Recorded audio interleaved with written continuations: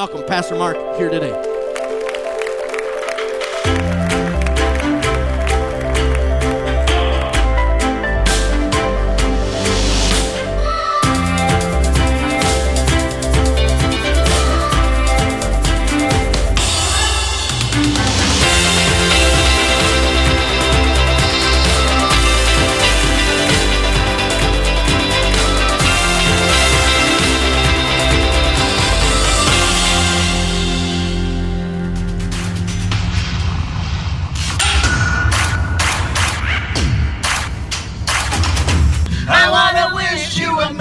Christmas.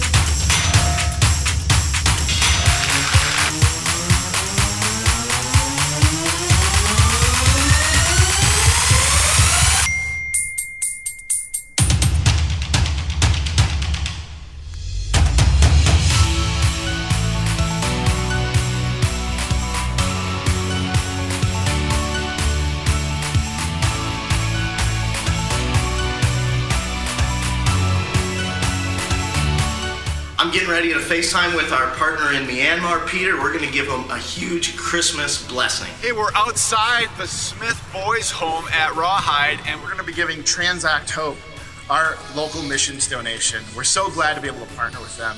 We love what you're doing for your Christmas outreach, and on behalf of everyone at Celebration Church, we wanted to present this to you to help you out with your outreach this year at Christmas in Myanmar. I'm with Ed and Patty Dedman. They run the Smith home here at Rawhide, and just on behalf of Celebration Church, we want to give you this check. Really thank you, and please tell all the staff and all the church members and all the elders, thank you so much. We're grateful for the support. Oh, that's awesome. Thank you very much. Thank you very much. Thank you, brother.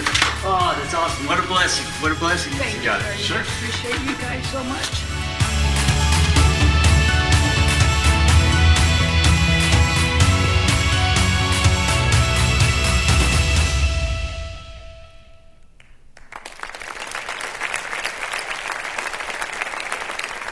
Good morning. Welcome to Celebration Church. Let's all stand together as our campuses join with us over in Appleton and Stevens Point. And let's recite together the Apostles' Creed. This is our statement of faith. This is who we are and what we believe at Celebration Church. We believe in God, the Father Almighty, the creator of heaven and earth. We believe in Jesus Christ, his only Son, our Lord, who for us and for our salvation was conceived by the Holy Spirit, born of the Virgin Mary, suffered under Pontius Pilate, was crucified, died, and was buried. He descended to the dead, and on the third day he rose again. He ascended into heaven and is seated at the right hand of the Father. He will come again to judge the living and the dead, and his kingdom will have no end. We believe in the Holy Spirit, the holy Christian church, the fellowship of believers, the forgiveness of sins, the resurrection of the body, and the life everlasting. Amen. You may be seated. Good to have you with us this morning, and again over to our campuses in Appleton and Stevens Point, and those who watch us all around northern Wisconsin on television, and the big group of people that watch us all over the world on the internet. Good morning to all of you, and Merry Christmas. This is our Legacy Sunday. We've been talking about this for the last month. Setting aside a special day where we are going to come and bring a special offering to raise money to be able to affect people's lives all over the world with the message of Jesus Christ. Many of those things you saw on the video preceding my talk this morning, highlighting some of the people that we have touched, and we're going to continue to reach out and affect people with the kingdom of God.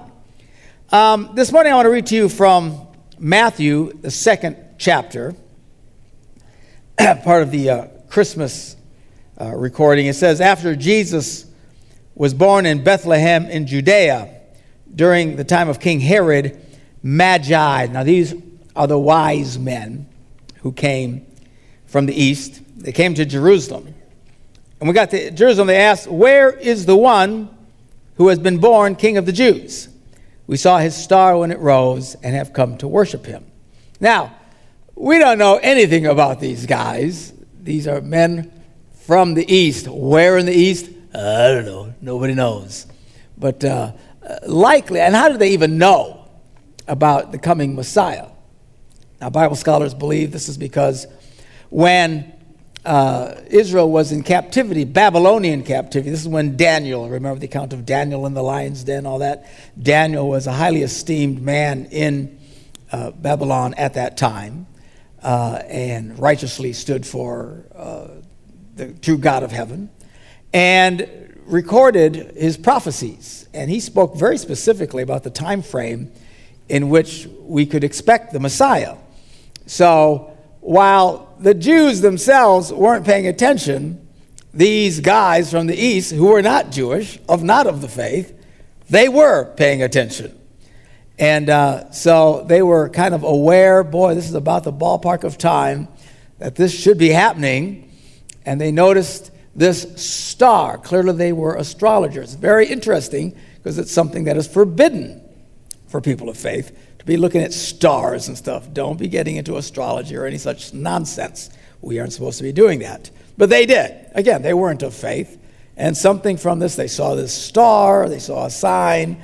So they set out on this very long journey. Remember, they didn't hop in planes to get to where they needed to go, or buses or any such thing. They pretty much traveled by foot, camel, whatever, to get to where they needed to go. So they set out on this journey. They finally get to Jerusalem and said, where is he? Where is the king of the Jews?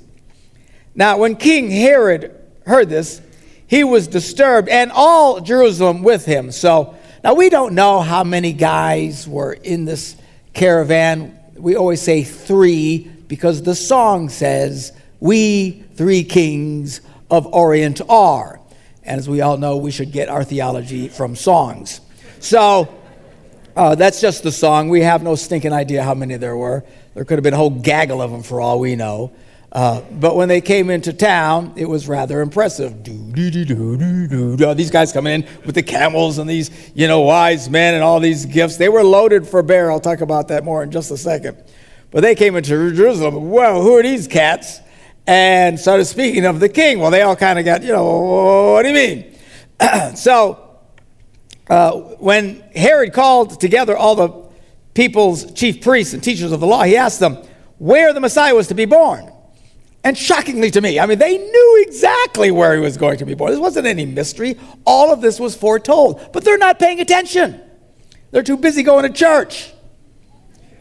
Too busy being religious. Oh, I can't do anything nice. I got to be religious. It's like the story of the Good Samaritan. This guy's laying on the side of the road, injured. The priests and the religious people, they walk right by him. They had to get to service. Praise the Lord. Can't help people. Got to be nice. I got to go love God. It becomes hypocrisy and phoniness. That's why it's good to be challenged from time to time to remember to look outward. Why we're doing this legacy offering. This isn't for in here. This is for out there. Anyway, these guys knew where the child was to be born, and they quoted from the Old Testament. In Bethlehem in Judea, for it is written, this is what the prophet has written, but you, Bethlehem, in the land of Judah, are by no means least among the rulers of Judah. For out of you will come a ruler who will shepherd my people Israel. So they knew. Did they do anything about it? No. Stunning to me. You would have thought these religious guys, knowing the prophecies of Daniel, and knowing these guys were saying, and knowing where he's going to be born, would have at least sent a small delegation. Has this happened? But they couldn't be bothered to be interrupted with their religious expressions. Something we always got to remind ourselves. Don't be so religious. You're no earthly good. Somebody say amen. All right? So anyway, Herod calls the Magi secretly and found out from them the exact time the star had appeared, and he sent them to Bethlehem. And he says, go and search carefully for the child. As soon as you find him, let me know. I want to get in on this too and come and worship him. Well, he's lying through his teeth. Herod was a narcissistic psychopath. And he, like many kings, they would routinely kill anybody they got so much as a whiff of a possible threat from, including their own children or spouses. They would have them killed. They were all nuts, these people. Well, Herod was worse than average, and he was really bad and off and off people all the time. And he wanted to find out where this child, identify this chosen one, if you would, because he had every intention of killing him. And we won't read this morning, but as many of you know, what happens later is Herod sends a garrison in and tells them, I want you to kill every boy in the city of Bethlehem, 2 years old and under. Now, he was probably being very broad. Sometimes people say, well, maybe Jesus was about 2 years old at that time. I don't think that's very likely. I think he's probably just months old. He's still in Bethlehem because they have to get counted. I don't know how long the census took. But they're not from Bethlehem, remember? They're from Nazareth. And I'm sure if things would have been totally settled, they would have worked their way back to Nazareth. But they're still in Bethlehem. So, but he thought, just cover bases. Let's not just go a year. Let's add another year. So these soldiers come in, and you can only imagine in your most horrified thoughts the nightmare of these parents as these guys come into town and they grab every little boy. 2 years, and I'm sure it wasn't like they looked at their birth certificates. I mean, it's just any little kid that was anywhere in that ballpark range, whether he was or not, would take it and slit his throat and disembowel. I mean, a horrible, horrifying thing. And they have no idea why. It's one thing when somebody comes in and you know why, if it's an enemy or something, but here comes this group from King Herod. Herod himself is of Jewish origin. And they just start killing all these boys, and no one tells them why. What's going on? It had to be one of the most horrific events that anyone could ever imagine or experience. And he did this because he was so paranoid of anything that could be a threat to him. So anyway, after they heard the king, these wise men, these magi, whatever you want to call them, went on their way. And the star they had seen when it rose ahead of them until it stopped over the place where the child was. So they saw the star. They were overjoyed. On coming to the house. Now, remember, he was born in a stable. So now we're at the house. So I know that whenever we talk about the Christmas story and you see it portrayed and the children do their little Christmas things, you have the shepherds and the wise men and stuff. Well, the wise men didn't come the night of the birth. This is a little bit later, months later. In theory, it could have been up to 2 years later, but I think it's more likely months. And at this time, they've relocated now to a house. They didn't just stay in the barn permanently, okay? They finally found a house, and they were there. So these guys come, and they are thrilled, overjoyed. Coming to the house, they saw the child with his mother Mary, and they bowed down and worshiped him. Now, this has got to be stunning to Joseph and Mary. First of all, just processing everything that's happening can you imagine all this that's happening to them? And all these events, and trying to explain it and trying to process it. And then all of a sudden, here comes these guys come walking in, and these wise men fall down and they start worshiping this child. Very strange behavior, certainly from a Western point of view. We wouldn't have had wise men from the West. I don't think we have any. But had we had any, very unlikely we would have bowed down and worshiped, because we're from the West. We're Americans, we'd have walked in and said, well, what's this? He's still pooping his pants, Call me when he accomplishes something, we'll be back, right? Because that's the way we think. In Western culture, you got to earn respect. On Eastern culture, they understand you are given respect based on who you are, something that still Christians struggle with to this day. They don't want to respect their pastor because they don't like what he does. They want to respect politicians because they don't like what he does. Yeah, and that's not the way it should be. Now, we live in a democracy. We can whine about what they do or don't do, but we should not be disrespectful. We need to show respect. Tough for us. It really is. It's just hardwired in us. That's why some of y'all jump from church to church to church out there in internet world, because no one can ever earn enough respect for you, and you're arrogant and you're being a pinhead. That's not the way you should be. So even to this day, in Eastern Christian worship, songs are often filled with praising God for who he is, where to this day, even in Western culture, we still praise God for what he's done, you see. We're still all about what you do and what you don't do. And while it's important to do and don't do, all of this is based on who you are. It's why so many women in Western culture struggle with the Bible verses that say a woman should respect her husband. I don't want to respect him. He's an idiot. I don't like what he does. No, buttercup. Why should I respect? Just because God says so, because he's just your husband, that's all. What does it mean? I don't know. Work it through, but don't be disrespectful.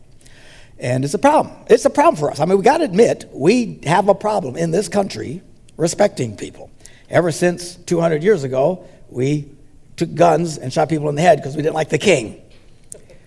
All right?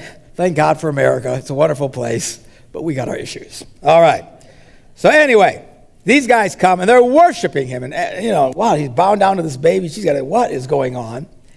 And then it says, and they opened their treasures and presented him gifts of gold, frankincense, and myrrh. Now, whenever we see the Christmas story, we see them bringing a chest. And they open up the little chest, and there's a gold Rolex in there. And there's some smelly stuff from Bed Bath & Beyond. And all of this is here. And we think, oh, what a wonderful... No. These guys are coming a very long distance to pay tribute to a king. When they came with gold, which you can imagine how valuable it is, and to this day valuable. Frankincense and myrrh, not so much to us today, but then it was huge currency. They came loaded for bear. Just to give you an example, when the Queen of Sheba came to King Solomon, the Bible says, just out of respect, she brought him a gift. The gift was 125 talents of gold. Now, that's not pieces of gold. Okay, a talent, because we don't understand it because of the terminology, a talent was 75 pounds. So you take 75 pounds of gold times, and there's 14.45 troy ounces of in a bar of gold, a pound of gold, times $1,248, the current price of gold. You add it up, it's in excess of $150 million. That was the gift to King Solomon. Here you go. Now, I don't think they got loaded with $150 million, but whatever it was, I guarantee you, this family was set for life. Before they left that house in Bethlehem, they were in a situation they would never want for anything. You think God Almighty kind of taking care of things here for them. So they came, they were loaded for bear, and they opened up the checkbook, and holy stinking cow, look at this. And when they went into Egypt to hide from Herod, as the angel eventually told them, and eventually came back to Nazareth, and Jesus grew up as a young man in Nazareth till the time of 30 when he started his ministry.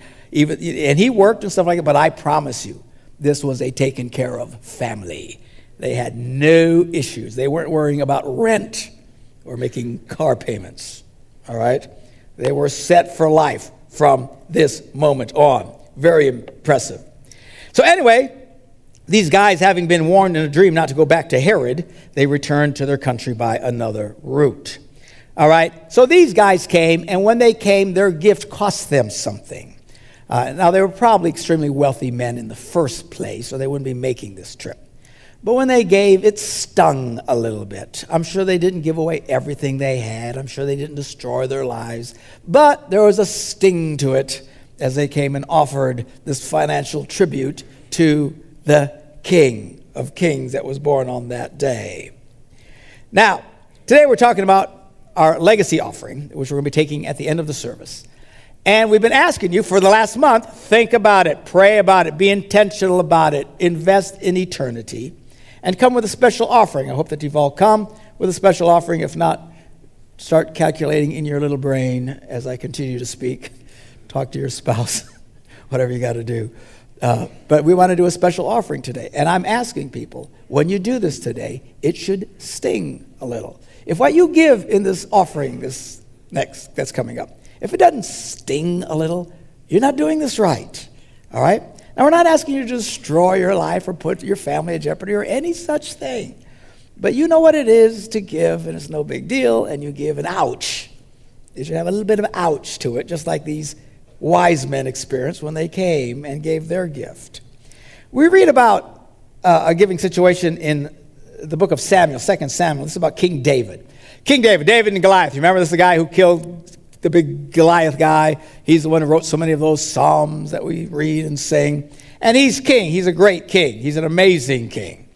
And, to this day, they celebrate David in Jewish culture. Jerusalem is the city of David. Of course, Bethlehem is where David was historically from. That's why Jesus was born in Bethlehem. And the big deal, when Jesus went around, they all shouted, son of David, son of David. They understood that he was from that lineage of David. They treated Jesus special, even in that context, because he came from this lineage. It was a big deal. David was like the rock star of the day. He was an incredibly popular king and an amazing fighter. This guy was no girly man. I always see these movies of David, and they got Richard Gere or some other wuss, portraying, Man, David, he was more like Arnold Schwarzenegger of the day. He killed everyone. I mean, he was with unbelievable odds against him. You young guys, I know you don't like to read stuff, and you're going to read a lot of this, but you want to read David because it's highly entertaining if you're a young man. You want to read, even old guys, you want to read this stuff because he was a fighting machine. And the odds they went on and how they conquered people, it was unreal. One time we read one account where David's going on and a bunch of the enemies up on this cliff, and they're all going, yelling at him, and they're throwing stuff at him. And David, he got ticked, so he decides to climb up the cliff. I wouldn't climb up that cliff. I'll catch you someday, run, But I mean, so he's climbing. Now, this isn't the Princess Bride movie, okay? Where the guy's climbing and you're waiting for him, Is there anything I can do to help you come up, And he's waiting and waiting. I'm sure when he's climbing up, they're throwing rocks at him. They're doing everything, throwing spears at him, trying to shoot him. They hate this guy, and he's coming at him. And they're trying to, and David's like, hey, and he climbs all the way up there, gets up there, and kills them all. One guy. He was a serious butt kicker. Highly entertaining. All right. So anyway, we read about David. They were in a crisis situation. There was this plague that was knocking off, at this point, 70,000 people had died from this plague. And this prophet comes to David and says, man, you got to get this right. And you need to go and pray and sacrifice to God to stop this plague. We read about it. It says, on that day, Gad, who was the prophet, goes to David and says to them, you need to go up and build an altar to the Lord on the threshing floor of Araunah, whatever his name is, the Jebusite. So David went up as the Lord had commanded through Gad. And when this guy looked and saw the king and his officials coming toward him, this Araunah, I'm going to try and skip his name because I can't say it. Well, he went out and he bowed down before the king with his face to the ground. This dude is excited. This is David. He is the rock star of the day. These people loved this man. They were overcome. He's the king, and he bows down, and he gets up and he says to David, let my lord the king, I skipped. Why is my lord the king come to his servant, which is, why have you come here to me? And he says, to buy your threshing floor, so I can build an altar to the Lord, that the plague on the people may be stopped. Well, he says to David, well, let the Lord the king take whatever he wishes and offer it up. And here are the oxen for the burnt offering. And here are threshing sledges and ox yokes for the wood. Your majesty I give all of this to the king. And he also said that to him, may the Lord your God accept you. So he comes, he is so excited. David wants to worship God. He wants to offer a sacrifice. So he gives him everything he needs to do it. It would be like if at the door this morning, someone came to you and said, I'm glad to see you here this morning. I know we have the special legacy offering. Here's $1,000. Put it in the offering. Now, I know people. Most of you go, cool. Well, again, put it on your envelope so you get tax credit. $1,000, get somebody hand it to you. Sorry, giving us our. So there, you think, oh, it's a great deal. But the king replied to him, no, I insist on paying for it. And this is the words you need to remember this morning.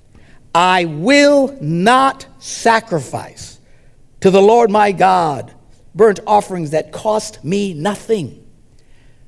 The idea of coming to worship God and it not costing them something that is a bit of a sacrifice, something's got a bit of a sting to it, was abhorrent to David.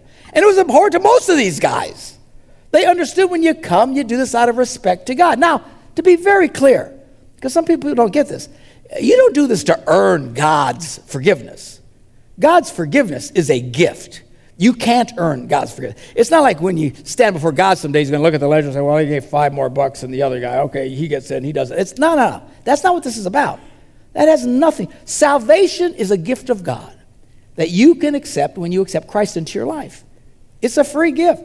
So then why do we do it? We do it out of thanksgiving back to God. He's blessed us, so we in turn bless others. Jesus said, freely you have received, so now you need to freely give. One of the marks of people of faith who really get this is they start becoming generous people. Generous with their time, generous in helping others, and generous financially to blessing other people's lives. And the idea of coming into worship where there was no giving on their part was, who would do such a thing? Well, most Americans would do such a thing. But not back then. They wouldn't think in those kinds of terms. And he refused to take the money from the guy and insisted that out of his own pocket he pay for everything. And then the offering was received and the plague stopped. So, well, Pastor, how much are you talking about? Well, I have no idea. Some people, a little bit of stinging varies greatly based on where you're at in life. Look at this story that we read in the Gospel of Mark. Jesus sat down opposite the place where the offerings were being put and watched the crowd putting their money into the temple treasury. I find this entertaining. Jesus is sitting watching how much people give. Just watching. And it says, many rich people threw in large amounts. Look at this. Shh. But a poor widow came and put in 2 very small copper coins worth only a few cents. This amount is insignificant. It would mean nothing to this treasury, nothing to this temple that is taking the offerings. She throws in two pennies, basically, in. And Jesus called to his disciples, said, guys, come here. And they came and says, truly I tell you, look at this lady. This poor widow has put more into the treasury than all the others. Why? That stung a bit for her. Maybe she didn't eat anything that night for dinner. That's all she had. You see, the stinging is all variable to a very high degree. Some here can give a very large amount of money, and it would sting a little bit, but that's all it does is sting because you are blessed with a very large amount of money that you control. Others, a few bucks here or there, would sting based on where you're at in life. It does this. And we're not talking about the amount here. No one's squeezing anybody for a set amount. What I'm asking you to do is be generous and to sacrifice. Sacrifice stings. When these guys in the Old Testament would sacrifice, it stung. They're supposed to bring their best bulls, and so anybody involved in agriculture knows that a prize bull is worth a lot of money. These guys would bring their best sheep, the best of whatever, and offer it up to God. Ouch. Stung them. But then God would bless them, and they continue to thrive and thrive. So this isn't about a set amount. It's about willingly giving. So now, Pastor, what are you guys going to do with this money? We are going to take it, and we're going to send it outward. We're going to use this money as outreach to bless all these people around the world, even in our own communities, as you saw, and basically give it away. Why don't you buy something nicer for the church? Look, there's plenty of time for that. What we're going to do is we're going to take it and we're going to give. This is the season of giving, and we're encouraging you to give that we might give into other people's lives, to invest in eternity. I preached a couple of weeks ago a message entitled, You Can Take It With You. Remember, we're often told, you can't take it with you. You got a lot of money, you can't take it with you. Yeah, you can, by giving it, investing it in others, giving into the kingdom of God. Jesus said to lay up treasures for eternity. Eternity is something most people don't think about. It usually comes to us as a shock. But you know, it's rather foolish. Only a fool ignores what is inevitable. And we should not be foolish. All of us at some point are going to check out of this place. We don't know when. We don't know how. And we're going to step into eternity. You don't want to step in having done nothing. My poor wife, Debbie, this morning, probably watching, hi, baby, is facing death right now. And it's a sobering situation, and it hurts, and it's painful. But at the same time, we're greatly looking forward to the other side. Why? We've spent all of our lives investing on the other side. She has all her life faithfully given and served into the lives of others and into the kingdom of God. And I promise you, the interest rate on that side is very impressive. There's some huge rewards coming for this little redhead because she's been faithful. She's invested in eternity. Don't be a situation where your version of investing in eternity is, you threw in a few coins here and there. Be faithful. Learn to sacrifice. No one's saying hurt yourself. No one's saying put your family at risk. No one's saying destroy your retirement accounts. No one's saying any of that. What we're saying is sacrifice. Give and give faithfully. So anyway, I'm going to call for all of our ushers to come forward at our campuses and here to get ready to serve communion. At this point, I usually step off the platform, but I'm going to stick around a little bit with you guys this morning. And we're going to take communion together. And as they're getting ready to do this, we're going to stop for just a moment to pray. And I want to encourage those of you listening to me, if you have never truly surrendered your life to Jesus, I want you to do it with me today. We're going to pray a prayer. I'm going to pray a prayer. I'm going to ask you to repeat it with me. And if you will mean this sincerely, you can begin to experience God's grace in your life. And it's a wonderful thing. Remember, you can't buy it. Any kind of sacrifice or attending church or all these things that we do, it's not about buying God's love. God already loves you. And he's willing to wash away all your mistakes if you will simply acknowledge them and ask for his forgiveness. It's actually that simple. Unlike every other religion in the world where people are desperately doing things to try and earn God's favor, Christianity is completely the opposite. We start out experiencing God's favor right from the get-go. We experience forgiveness right away. We can touch and experience God right here, right now. If you're watching me by television right now, even in your home, you can experience God right now. If you'll stop for a minute, turn your heart toward heaven. I'm going to pray this prayer and ask you to repeat this prayer along with me. Dear Jesus, I believe you are the Son of God and that you loved me so much. You went to the cross and you took my punishment. I ask you to come into my heart and to forgive me of my sins. I now surrender my life to you. Amen.